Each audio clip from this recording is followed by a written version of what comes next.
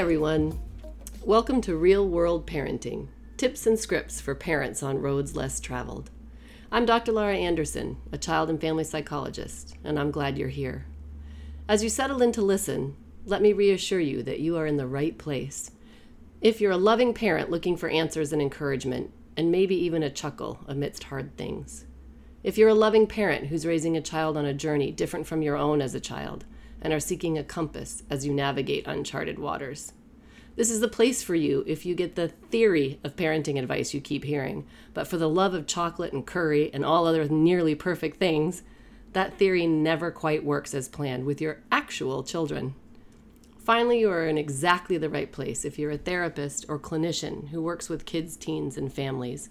My intention is that these episodes will deepen your work and change lives. So in this intro, I get 2 to 3 minutes here to boil down 30 years of work in my psychology offices and my experience as a mom in the trenches, and let you know what I'll offer with this podcast. I almost called it Lessons from Our Living Rooms or Couch Conversations, because my offerings will be things I have learned and keep learning from the vantage point of both my living room couch and my therapy office couch. The aim of this podcast is to offer hope, support, wisdom, and experience in community, to provide clinicians a window into what our recommendations actually mean for real families in real life. We will talk all things kid and teen related and shine a spotlight on families navigating identities related to race, gender, and adoption. We will explore common child and adolescent mental health and wellness related topics. The hope is to leave you with a greater understanding of your child's needs and you got this energy. Episodes will also feature actual practical tips and answers to questions including, well, what do I say when? And well, what do I do when? So that you feel equipped to handle the day-to-day parenting puzzles we face. So pour yourself a cuppa or lace up some shoes or hide in your busy parent bathroom for a bit and join me for head and heart conversations about loving and living with children walking past less often traveled. Have I mentioned I'm glad you are here? I trust that you'll be glad.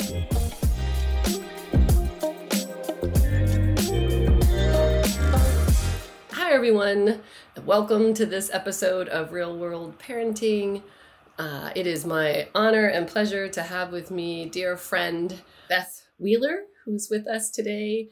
And she and I are really going to have a deep dive conversation into whiteness and the work of whiteness, the anti-racist work of whiteness that we need to be doing, and broadly kind of what gets in the way of that. There's been so much energy and attention, long overdue. Let me start right there by saying long overdue. Recently, there are more conversations holding us more and more accountable. And I hope today is one of those conversations. So thank you for joining, Beth. I'm so glad you're here. It's so great to see you, Laura, and be with you. Yeah. Well, tell people a little bit about what brings us to this place. Why are you open and willing and here to have this talk with me? How does your life and your work bring you to this place? Well, I mean, you and I met many, many years ago at an adoption camp for parents raising children of color. So I'm an adoptive parent and I have 2 Black domestically adopted boys. And so in that process and going through that camp, PACT camp, it really pushed me as a white parent to start developing more muscle around what it means to be white, what it means to be white in the world, and to look at my own anti-racist lens also through looking at my own being white, instead of solely looking through, for example, what it's like for my kids who are brown and Black, or what it might be like for people of color. I really realized that while not needing to center whiteness, it was also really important to pay attention to what I mean by my own being white and where I come from in terms of my racial identity. So that began the process. And over that time and over the time of raising my children, it's kind of catapulted me as a psychotherapist and also a diversity, equity, and inclusion consultant, it's kind of catapulted me more into doing more race work and working around issues of whiteness. And I work a lot with white people and white parents who are raising kids of color to really look at what does it mean to be white and anti-racist, and how do we kind of move through our own blockages so that we can make progress. Those are, I mean, it's right. So it's lived experience, it's work experience, it's training, it's all kind of wrapped up into one. And I think you started right off in a key place around, so often when we think about learning about race and racism, the instinct for institutions and a lot of white people has been like, well, let's study the other. Let's learn about Black culture. Let's learn about Indian culture. Let's learn about all the varieties of Latin cultures. And there's very little emphasis on like, how does whiteness shape our worldview, our communication styles, our family relationships, and there isn't a monolithic whiteness. There's not one version of whiteness, but we don't even look at the different versions of whiteness in our work. And so what are you finding are some of the hardest parts about sitting with white people who come into spaces saying, I want to get this righter. I want to learn. I want to know what I need to know. What are some of the stumbling blocks for white folks who are already, by the way, showing up to say, this is important to me. I want to figure this out. Where do you see people stumble? Well, I mean, I think the first step is certainly something which was one of my own first steps, which was exactly what you're saying, which is moving away from, let me learn about the experience of people of color, let me learn about the different other, and actually let me look at myself, and let me look at myself through a racial lens, which means I have to look at being white. And for so many people, even just saying that they're white feels like they're not supposed to say that. Right. And it's like they're saying a bad word or something. I think that's the first step for people who haven't even delved into wanting to look at this work yet, is to begin the process by saying, hi, I'm Beth, I identify as white. And the next step is to depersonalize it in the sense of, we've grown up in a white supremacist culture that has trained us, all of us, irregardless of our racial identity, to abide by the values and the belief systems of white supremacy. For those of us who identify as white or are white adjacent, meaning we look very white presenting, we benefit from all of those systems. And so I think for me, what helped me was beginning to go, oh, right, I grew up in a system that trained me to think a certain way. Because I think one of the major blockages that people have, white people in particular, is that we think, well, but I'm a good person. So I'm not racist because I'm a good person. And it's not about whether we're good people or not. It's not personal. The reality is we're raised in a system that has had us benefit from this dominant position. And the more we realize that, the more we can start trying to unpack it without having it be some kind of moral value system that says we are good or bad. Yeah, no, I really appreciate that clear explanation of the systemic pieces of this. How do you, and just to tease out that point a little bit more, because our broader dominant white-led culture struggles with the word racism as it is, and racist as it is, right? So many of these events that happen, somebody will say something flagrantly prejudicial and racist, and then the conversation very quickly boils down to, are they a racist, yes or no? Number one. So we're already struggling with this idea that it isn't individual, it isn't personal, or it doesn't stop at individual responsibility, it isn't personal. Tell me, though, define for me white supremacy. I want people to, like, a lot of people are going to raise right up in their seats around this idea that white supremacy isn't the Ku Klux Klan members in a small group somewhere. Like, how do you define white supremacy in a way people hopefully are sitting in their seats and taking in? Well, as I look at it, white supremacy is the belief, whether it's conscious or not, that's the key part, that white people are superior, or that white people, it's the myth of meritocracy, that if you work hard enough, you will be able to succeed. And white supremacy is the reality that the laws and the systems and the institutions that have been created in our country have been made for and by white people. Therefore, the access that's given and the privilege that's given to people with white or light skin have been given to us from being born into the skin that we're in.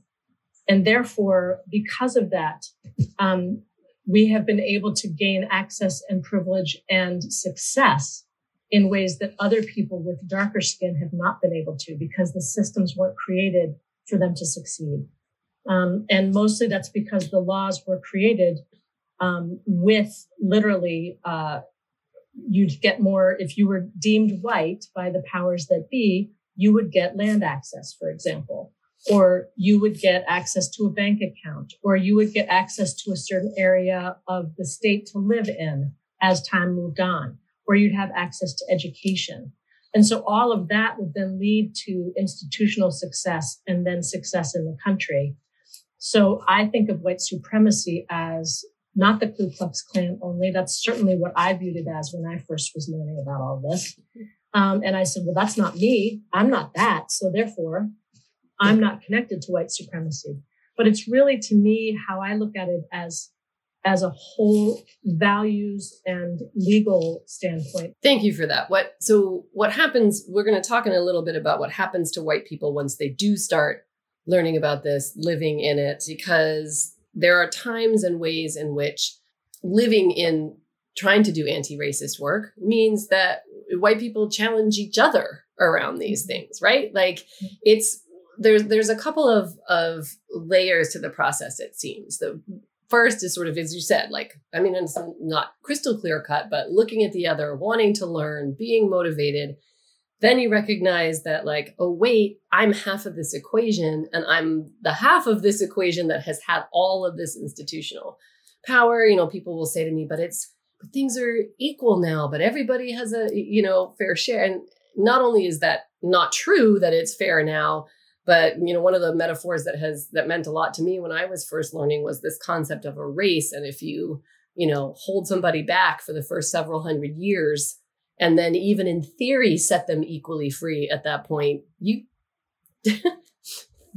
not running the same race at that point in time. It's a very different race. So for those folks out here who are still pained by or upset about the reality that this America in particular, but places around the world, the United States of America in particular, and the places around the world are woefully unjust still.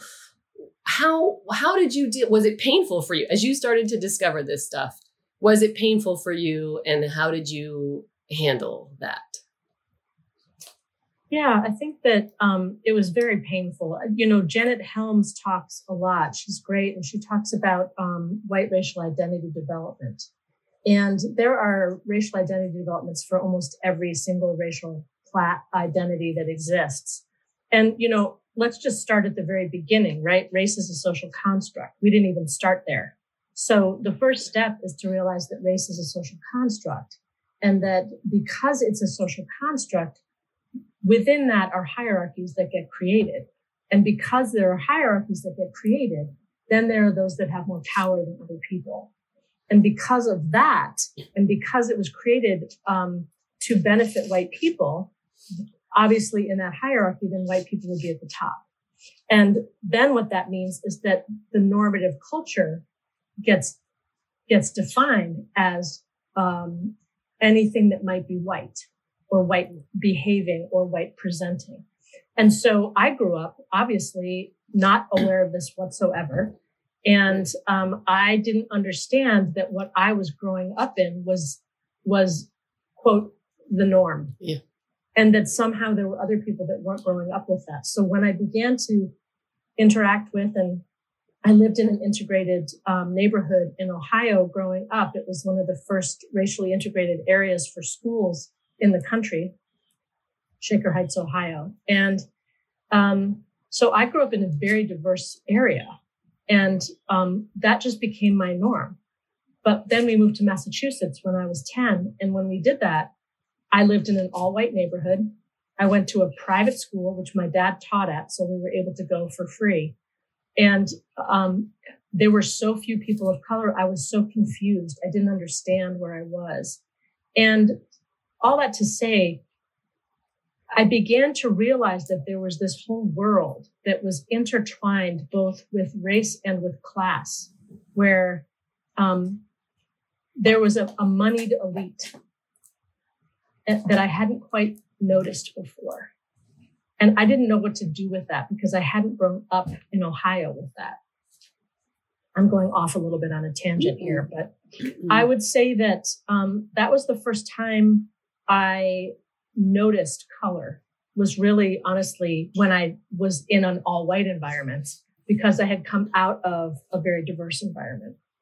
And I would say that when I really started looking at race, much more so, and not just from an intellectual standpoint, but more from a lived experience, was when I adopted or was thinking about adopting. What's helped me is that these developmental stages of beginning to learn about who you are and about the injustices, that part of what happened for me was a classic guilty feeling. I must be a bad person because, my people have hurt Black people, and not even to mention Indigenous peoples, which came later. But I think that the piece of beginning to learn the reality of what has happened for so many people that I had never learned, and feeling so stupid that I didn't know it, and embarrassed, but also guilty that I got the privilege of being able to access things that other people didn't, just because I was born into the skin that I was in.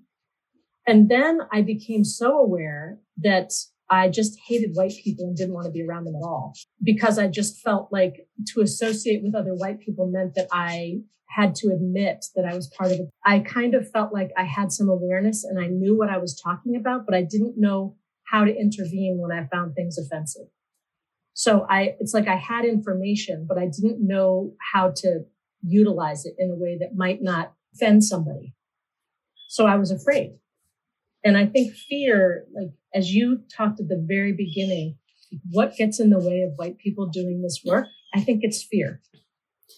Well, and you mapped out, though. I was sitting here madly taking notes on the other side. You went from, I felt stupid, I felt embarrassed, I felt guilty, I felt some hatred, I felt a little paralyzed because I was unsure what to do, and I felt fear. Like, well, so, and I want to be really clear, and I know you would echo this very loudly. This conversation is not for folks to then, pity us poor white people. Oh, poor white people for having all those uncomfortable feelings, as much as it is to identify for white people with white people. That's what that kaleidoscope of uncomfortable, painful feelings is exactly why we walk away, why we give up, why we turn away, why we take the easier path, why we want to be comfortable. We want to be in what's familiar to us. Yeah. And that's a broader, I don't know about you in your work, but in my work as somebody in this field, like avoiding discomfort is probably the number one thing that keeps people in my office. To be honest, I always say like avoiding uncomfortable feelings is what does this thing. So, so there's a humanness to not wanting to walk toward what is hurtful and uncomfortable.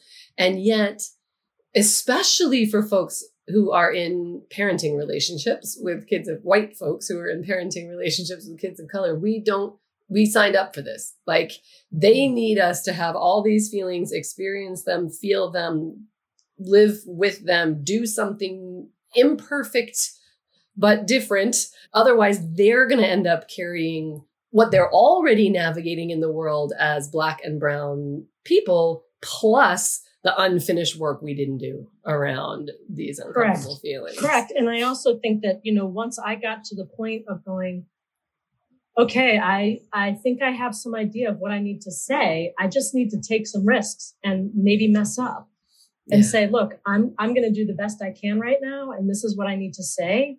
What you just said was very offensive because of this, that, and the other thing. And then I would have to clean it up if there was a big mess afterwards. And I also did a lot of work with other white people and that's why I do work with white people, because I believe that we have to do work with each other and with people who have done more of the work ahead of us so that we can call ourselves to task on the things that we can't see, right? Some people call those blind spots if we don't want to be disabling about it, so to speak. Right. We need to be able to support each other to be aware that we are going to have these things we don't see. And we need to talk with each other about the hardships and what we're struggling with so that then we don't put that on the backs of brown and Black people. And then we can re-engage in diverse communities and step up and step out and use our privilege for the sake of more increased racial justice.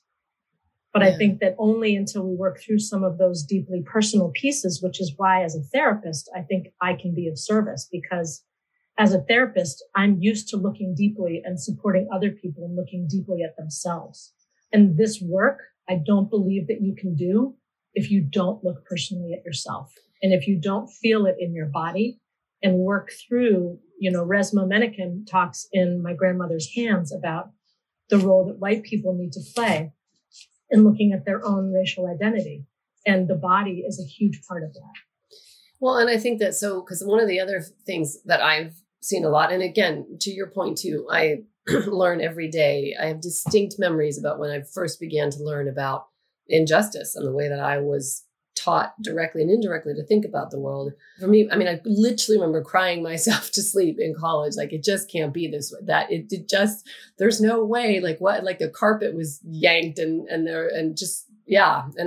I learn every day I step in this stuff. And I think it's funny that I even preface this next comment with this, because what I see from white people around this work too, is that it seems to me, one of the phases that folks go through when they're first reaching out about this work or connecting with people is that they do only want to learn from people of color. They are waiting for people of color to teach them about them, about their experience so that they can see things they didn't see, and they want to hear firsthand what experiences were. And while it is it's critical to listen to Black and brown voices as part of your understanding, it's also an incredible burden to expect them to hold while you fall apart about how whiteness is hard and painful.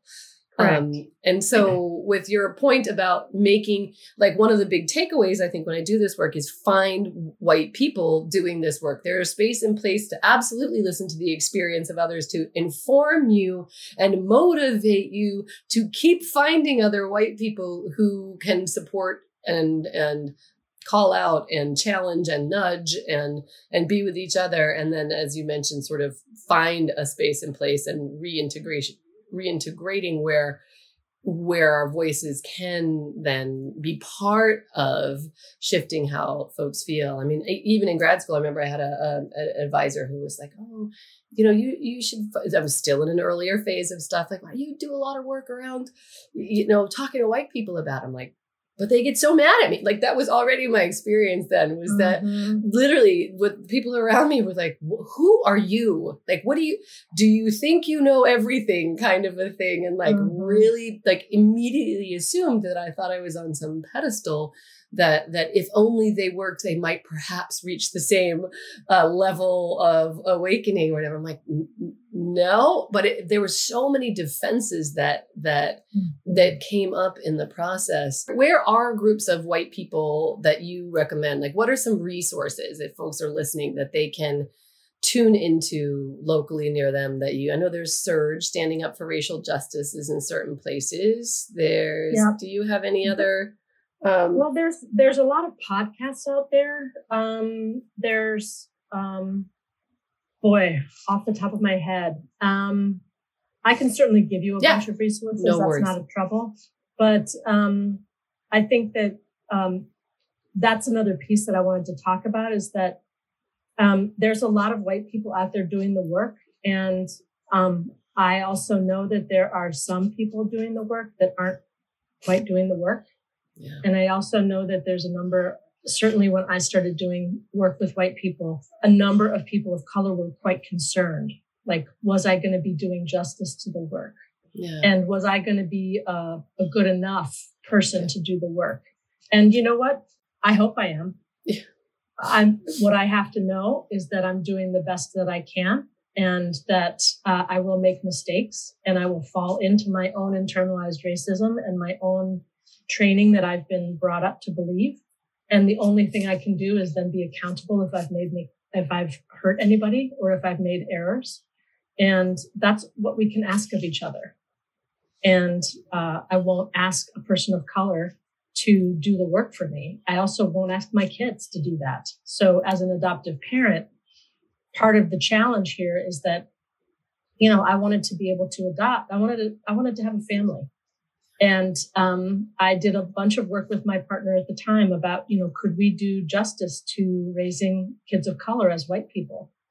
And, in the end, we had lots of questions about it. And in the end, what we decided was, well, better that if they're going to end up with white people, they might as well be with white people who are willing to do the work than white people who aren't willing to do the work.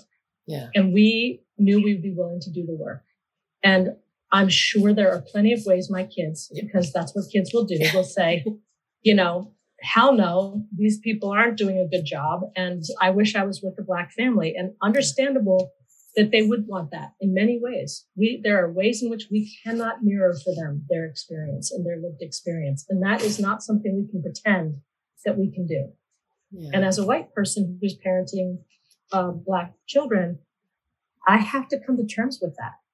Like, that is something I cannot give them. I can try to create environments for them. I can find people for them, but they are not living in a home with people that look like them. Yeah. And that's true. And I think you beautifully kind of lay out for me what I was thinking again in this space is, and again, not to only to center the hard parts, to encourage people to push through them. There's an element of, like, one of the coffee and conversations I did that was shared a bunch was, can I get a cookie? Like, meaning like there's this place as part of the development where white people feel like, hey, I took a risk. Did you see that? Listen to how I was a, bad A for anti-racist work today. And sort of like waiting for the universe and people of color and friends of color to like reward us for this thing that we did. And when that doesn't happen, when we get feedback that we did it wrong, we overstepped, we forgot to include this piece, all the ways you can get things wrong, you have to be willing to sting and then make amends and learn, right? It's like that fear keeps us from stepping into the sting, when if every time you get stung a little bit, you learn and you shift. So there's this like, but I'm doing it right. And like looking for the external thumbs up. That's an even bigger whammy when you pair it with being an adoptive parent. And you want your kids to know that you're working, hard to get this right. And they're sort of like, yeah, as my one kid, not laughingly at the time, my child referred to me as a dirty colonizer. And I was like secretly like, yes, you know what, you're getting it. But like, and so it's I think it really is kind of this humbling place that is uncomfortable, that those of us who are stewarded with the racial identity, parts of the racial identity, knowing when to ask for help, recognizing that you can't be everything for your kids around racial identity development, but still playing a huge role in that, means that you may get more stings than you do high fives. Right. And that's also because if we're doing the good job that we need to be doing, conversations of race are frequent in the household. And therefore, conversations about being white and being Black are frequent conversations, so that it's not solely the kid's job to be talking about what it means to be Black, right? And so I think that there are also ways. I certainly remember when my kids were little, I think my part of what I have to admit is I definitely used raising kids of color as like a chip for being anti-racist. Like I was able to get extra points, so to speak, and say, well, or I must not be so racist because I have Black children. And, I think that, and I used to say frequently when I would meet people, like particularly people of color, and this is another developmental stage, right, of this racial identity development, is like, well, my kids are Black, right? As if that was going to somehow make me less racist, which isn't necessarily true. Yeah. And so I no longer do that anymore because it's not, like you said, it's not about getting pat on the back. It's not about having to prove that I'm more anti-racist because I have more people of color in my life. What's going to prove that I'm more anti-racist is my behavior and how I stand up when nobody else is around. Yeah. And what I say and how I intervene and how I advocate for my kids, and not just for my kids, but for other people too. So I think that's another piece that plenty of white adoptive parents and white people who are in relationships with Black people can use as a way to get extra kudos, so to speak. And that's not what it's about. Right. And to teach people that like somehow communicate instantly that there's a safety they should feel with you, or that a solidarity and a trust that should be felt because this is something you've taken on, right? It's this really accidentally kind of sneaky, very assumptive and challenging on the receiving end of that too. I mean, I think definitely you hear people talk about, we're going to be right. We adopt because color doesn't matter, because, all of those initial things. And like, we're going to show people that you can live and love multiracially successfully. Right. And don't always think like, oh, that's such a burden for kids in order to try to figure out.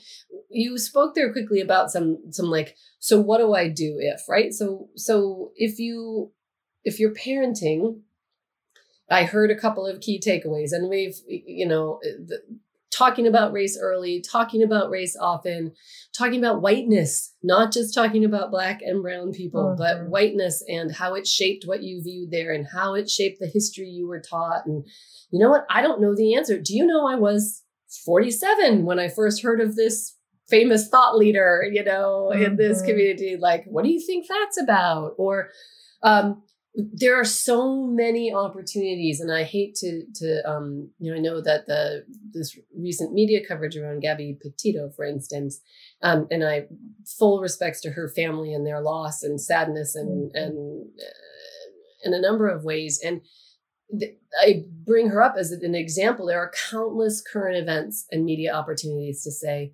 why do you think we know so much more about this particular missing person than we do about the hundreds and hundreds and thousands of missing Indigenous women and Black women? Like, what do you think it is about this particular story that captured all these headlines and like, I'm thinking it might have something to do with the youngness, whiteness, and blondness, and just be able to have conversations about who isn't in media coverage the same way you're talking about media coverage. So using current events, talking about race, standing up. So what are, like, if people are saying, but how do I do that? Like, what do I do to do anti-racist work? What are other things they can do?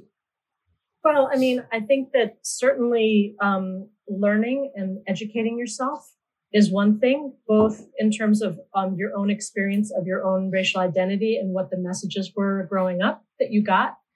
I think also, so besides the self-reflection, there's also literally learning about the history of Indigenous and BIPOC people, BIPOC meaning Black, Indigenous, people of color, knowing facts and beginning to learn about that. Hearing certain references, and instead of asking a person of color to help you understand it, go look it up on your phone. Going and, like, my kids were saying, how come we have a Black Lives Matter sign up at our house? And I said, well, because number one is it's a value that I hold as important. Number two, if ever there was a person of color who was walking by and they were not feeling like they were in a safe space, it's almost like a sign that says this might be a safe enough space to knock on the door and say, you'll have somebody here that will see you and be here for you if you're in trouble or if you need something. So that's another aspect. I think that there are certainly the age-old rallies that people can get involved in, and groups also, educational groups. I do think that Layla Saad wrote Me and White Supremacy, and it's a really helpful book. It's like a workbook as well as a bunch of questions that are super helpful to go through. They have groups now that are doing some of that together. They're going through it together. So I think that's another piece. I think that standing up and supporting Black-owned and Brown-owned businesses is another piece. Finding out and joining something like Surge, where the belief is we will support Black and Brown organizations, and if they tell us what they want us to do, we will do it. Not that it's their job to educate, but they get to be in charge of what they're doing. And we can follow and support in that kind of a way, rather than say, oh, we know what to do. We're going to decide what's the right thing to do for Brown and Black people. It's like the United States going into another country and deciding what's best for that country, rather than people within that country deciding what they need. Yeah. So that's another thing I think that we can do. We can also work within school systems. We can work within any institution where we work. We can suggest in the institutions where we are employed that there's more work being done on racial identity development and on the intersections among and between different identities. So it might not solely be race. It might be race and class and gender identity and sexuality and sexual orientation and all of the different identities that exist, because race is always there. It's not anything that anybody can hide. Yeah. It's the first thing that people see when they're walking down the street, along with perceived gender. And that doesn't mean that you're necessarily right about that perceived gender. Right. But those are the first things that we see that we can't hide from, and we will be treated accordingly. So learning about implicit bias and learning about stereotype threat. And there's a book called Whistling Vivaldi, which is a really helpful book about stereotype threat.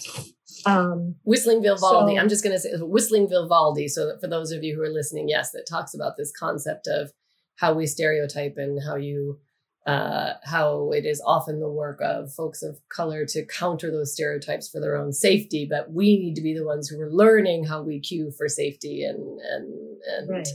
And paying attention to the biases that we hold, whether we want to have them or not. Right, because many of them are unconscious, right? Like relatively unconscious and to degrees of, and the more we snap our necks away from them when they tug at us a little bit, the longer it takes to undo this. And I think it's so important for parents in particular, transracially adoptive parents. I mean, we've talked about PACT before. I've had, Beth and Katie and on here to chat about stuff.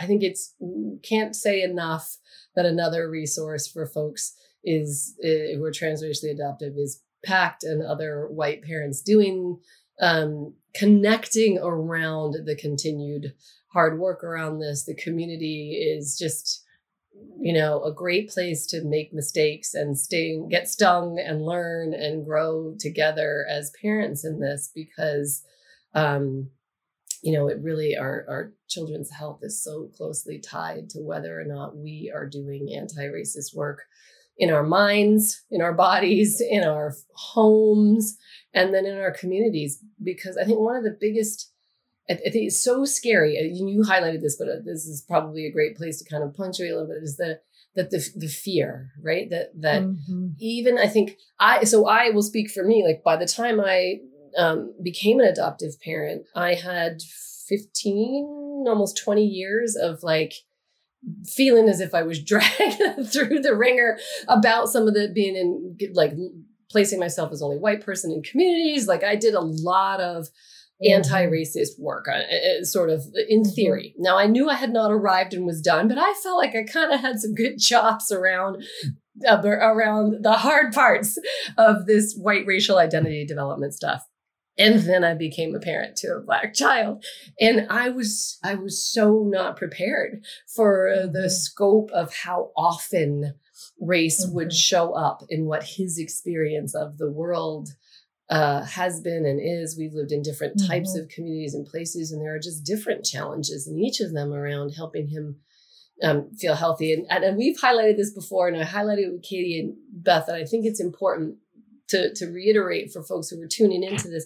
There's also that piece too that I think white transracially adoptive parents in particular do. And I had a great interview with Mark Hagland over the weekend where we were talking about not tragedizing your child's story either.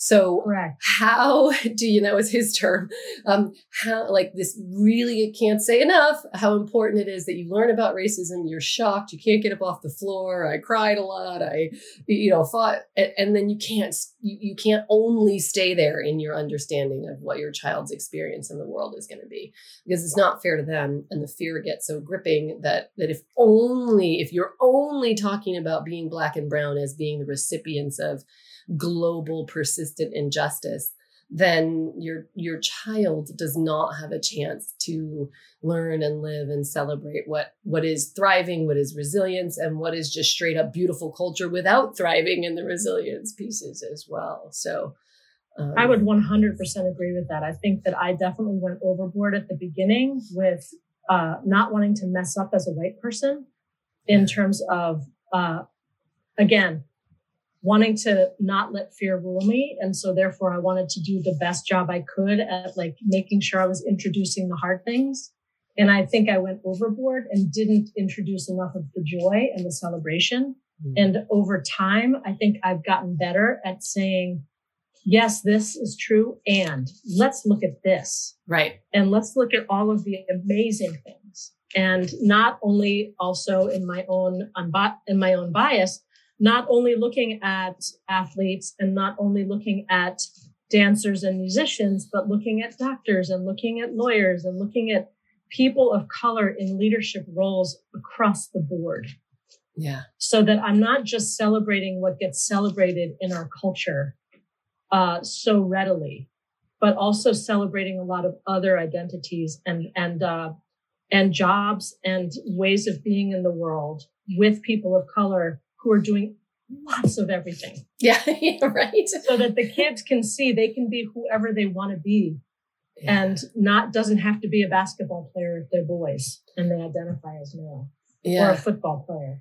Yeah, no, it's or a rap musician. That's what you get. I mean, and this is limiting, right? When you look at what representations are specifically in Black American, or especially for Black American folks, it's rapper, athlete, musician of some kind or athlete. And that's just, it's not fair to anybody in the formula. And yeah, so, and I know we could talk for hours and hours, but I so appreciate, I think to me, what feels really important for folks, parents or any white person who's doing this work, is that the way we were able to lay out like all of that, the stupid, embarrassed, guilty, hateful, paralyzed, and afraid as reasons to avoid this work. And that we really are inviting people to stay in it, because this is an us problem. Racism is a white people problem. We need to figure out one conversation, one afternoon, all of those things you listed. That's the other thing I'm super appreciative for. You basically boiled down in that 5-minute spiel, like a 10-pronged approach to chipping away at this. It's an ongoing work. It has to be a value that you're incorporating and that you're living by, failing, stumbling, succeeding, somewhere in between daily. And so I really appreciate the resources you offered for folks and the varieties of ways they can show up, because understanding that you need to is one thing. Knowing concrete steps to take helps make everything at least a little bit feels more doable, because it can be overwhelming. So thank you for being a part of making it, that laying out for folks things to do, and for staying in conversation with me, and for being a part of such an amazing community that has really continued to hold me and kick me in the backside intermittently as well as this work does. So, well, Laura, I think that I feel so grateful, because I do think that one other thing that can be so helpful is having another white anti-racist accomplice to work with. So, yes. For example, to be able to call you up and go, I have to tell you what happened in the grocery store. This is what happened. This is what I said. What do you think? What would you have done? And to be able to do that as a fellow parent, raising a Black kid and saying, this is what I did, help me be better, or challenge me in some ways, or support me. Right now, I just need to cry. Right now, I actually need you to push me. Yeah. Right now.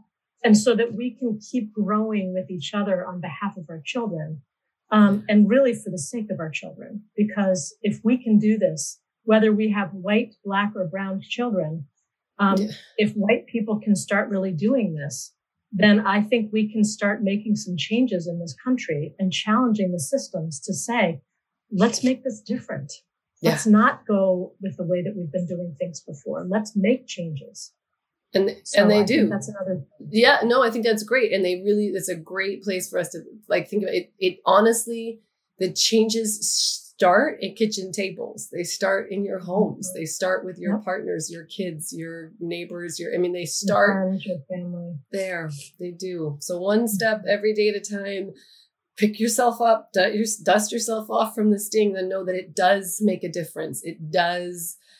Whether you are raising black and brown kids or not, we also need your kids at your white tables in your white homes to be having these conversations and to have parents who are doing the work and showing up as well. So we're hoping to keep growing our circle and push each other along. And I look forward to when we next cross paths. Thank you again so much for joining me today. Thank you so much, Laura. Hey, everyone, just a quick note. Beth and I were chatting a little bit right after we dropped off, and there was one final takeaway that seems like a great grand finale, that one of our biggest takeaways with all the nudging and pushing is also to sit quietly, to sit in silence and listen.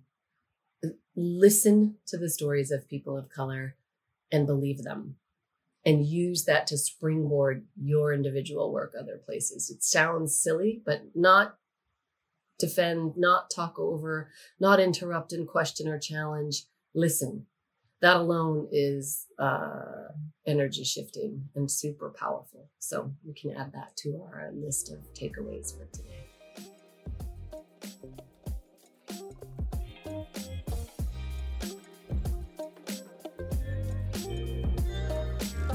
All right, well, thanks for listening today. Just a quick note here at the end to say I am so glad you joined, and I hope you are too. And if you'd like to connect with me more, come take a look at my website, www.drlauraanderson.com. There you can join my newsletter.